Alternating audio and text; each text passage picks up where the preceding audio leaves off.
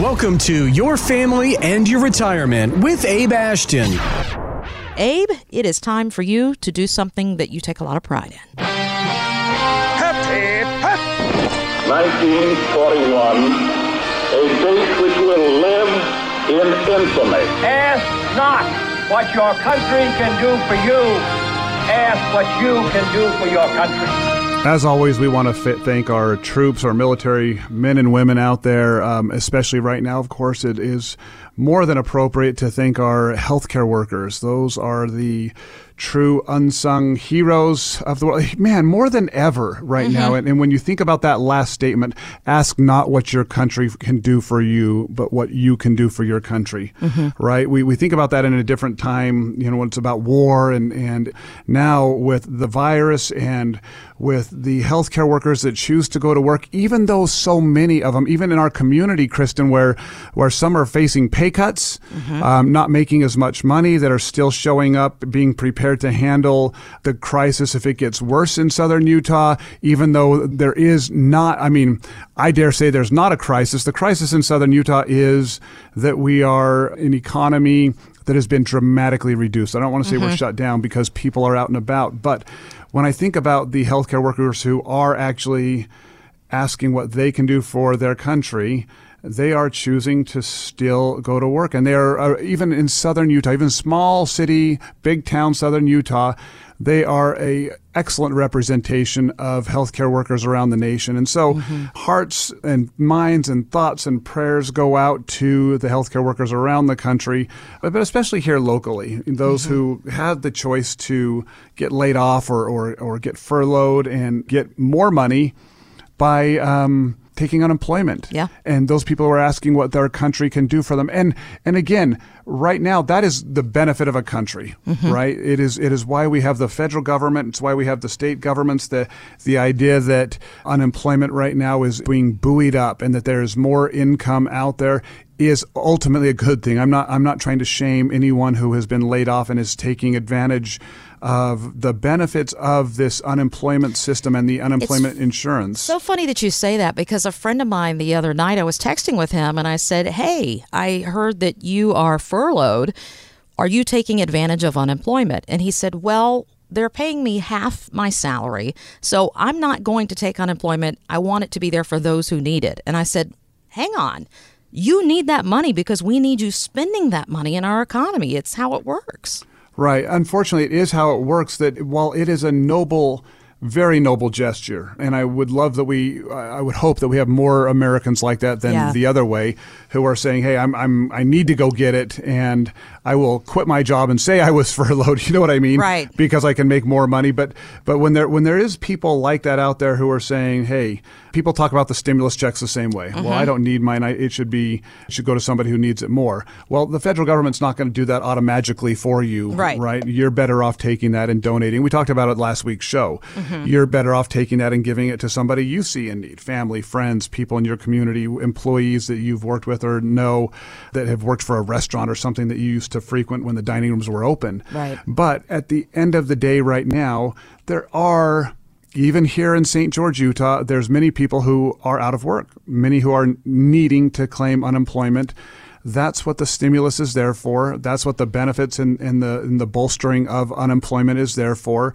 And hopefully you'll take it with the understanding that your goal, as soon as things get better, is to get back to work. It is, I may have said it before, but I believe it's a spiritual necessity to be at work. And you could argue it's a spiritual, it's a social, it's a physical, but the idea of being actively employed and engaged is beneficial to the soul, I guess no is doubt what I'm about saying. It. I'm so grateful to be able to work from home. I'm at my home in my studio. You're at the office at your studio, doing our part to make sure that we keep germs minimized. And speaking of that, Abe, you were talking about the hospital workers and how much they need to be thanked right now.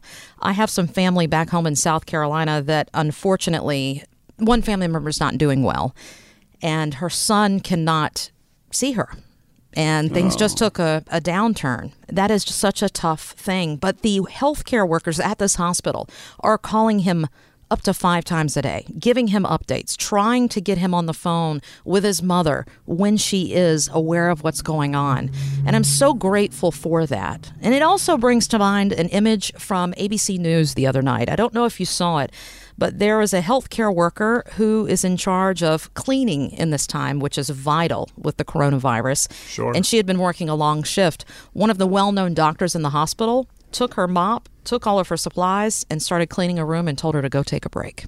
Oh, wow. That's awesome. So we really need to embrace these kind moments that we are able to give each other and do those kind things more often, because that is how we are going to get through this process at all. I mean, we learn from history. Kindness always prevails. Hey, speaking of history, Abe, this year marks the 50th anniversary of one of the most famous quotes in history.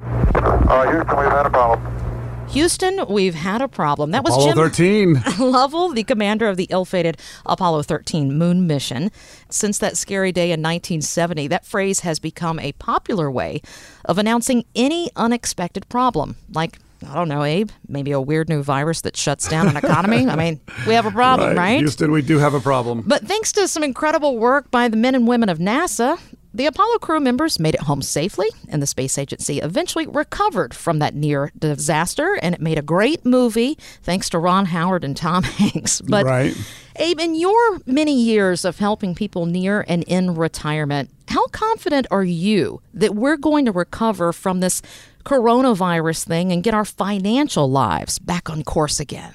100%. Really? So I'm leaving a lot of room for doubt. Oh, my gosh. Well, 100%. This is going to be, I don't know that my timeline on my 100% may not be quite as optimistic as Sadly, as, none say, of us President have a Trump. true timeline, yeah. Yeah, I don't know exactly when, but this too will pass. I think that in so many ways, America is going to be better. I think, you know what, we've said it together on this show. I hope it doesn't have to be another terrorist attack that draws this country together. I hope it doesn't have to be another financial collapse. But unfortunately, it does take times like this where you see the doctor pick up the mop for the hospital worker who's normally in charge of cleaning. It brings out the worst in some people. It brings out the best in most people. And that's my limited, my limited survey, my data and my experience there. But you see people doing better, being kinder, looking for opportunities to help and serve those that by and large we become a better, stronger country. And I think that financially, from a financial perspective, there are going to be some long-term consequences for some people, but I see the recovery and people getting back on track being a 100% sure thing that people will. Because of the American spirit, because of human ingenuity, whether it's the astronauts fitting a square peg into a round hole, when they're trying to figure out a way to get that lunar module to be their lifeboat up in outer space, to scientists and doctors working on a vaccine quicker than they ever have in the past, to the entire nation changing their normal habits, changing their normal social behavior for the good of one common purpose, which is our health and our safety. That is us. That is the American people. So for every tragedy, for every tragic story, it seems to me like there is 10 positive ones. I talked to a client this week who she's struggling right now because she is, first of all, I'd say she's in her young 80s. She's in her soft 80s. So she's not a spring chicken, but she is a magnificent young 80-year-old. She's 83 years old. She's got a sister who is close to her age, who has been developmentally and has been actually in a care facility all of her adult life, a local long-term care facility. Physically, she is fine, but mentally, she's got mental health challenges that has kept her at the age of a toddler almost in some respects for her entire life. And the thing that this sister who is in this care facility looks forward to more than anything is the daily visit from her sister. Aww. Now, with nursing homes being so at risk and so cautious, this facility has completely, even here in St. George, Utah, completely prohibited and eliminated any guests. Right. Even the Better sister. safe than sorry, unfortunately. Right. And you've got to do that. There's just no choice. But, of course, both sisters miss one another. My client and good friend misses her sister and visiting her at this facility. But every day, going back to one of these care workers, she's got one of the care workers that will come in and she will FaceTime and let her use her phone so she can FaceTime her sister and at least see her. And that is kind of the light at the end of the tunnel that is getting these two sisters through this difficult time of no communication. So for, like I said, for every hardship, for every story that is things in life has been made tougher or more difficult, you can always find the good news. Find out more at ashtonwealth.com. Any comments regarding safe and secure investments and guaranteed income streams refer only to fixed insurance products. They do not refer in any way to securities or investment advisory products. Fixed insurance and annuity product guarantees are subject to the claims paying ability of the issuing company and are not offered by Retirement Wealth Advisors.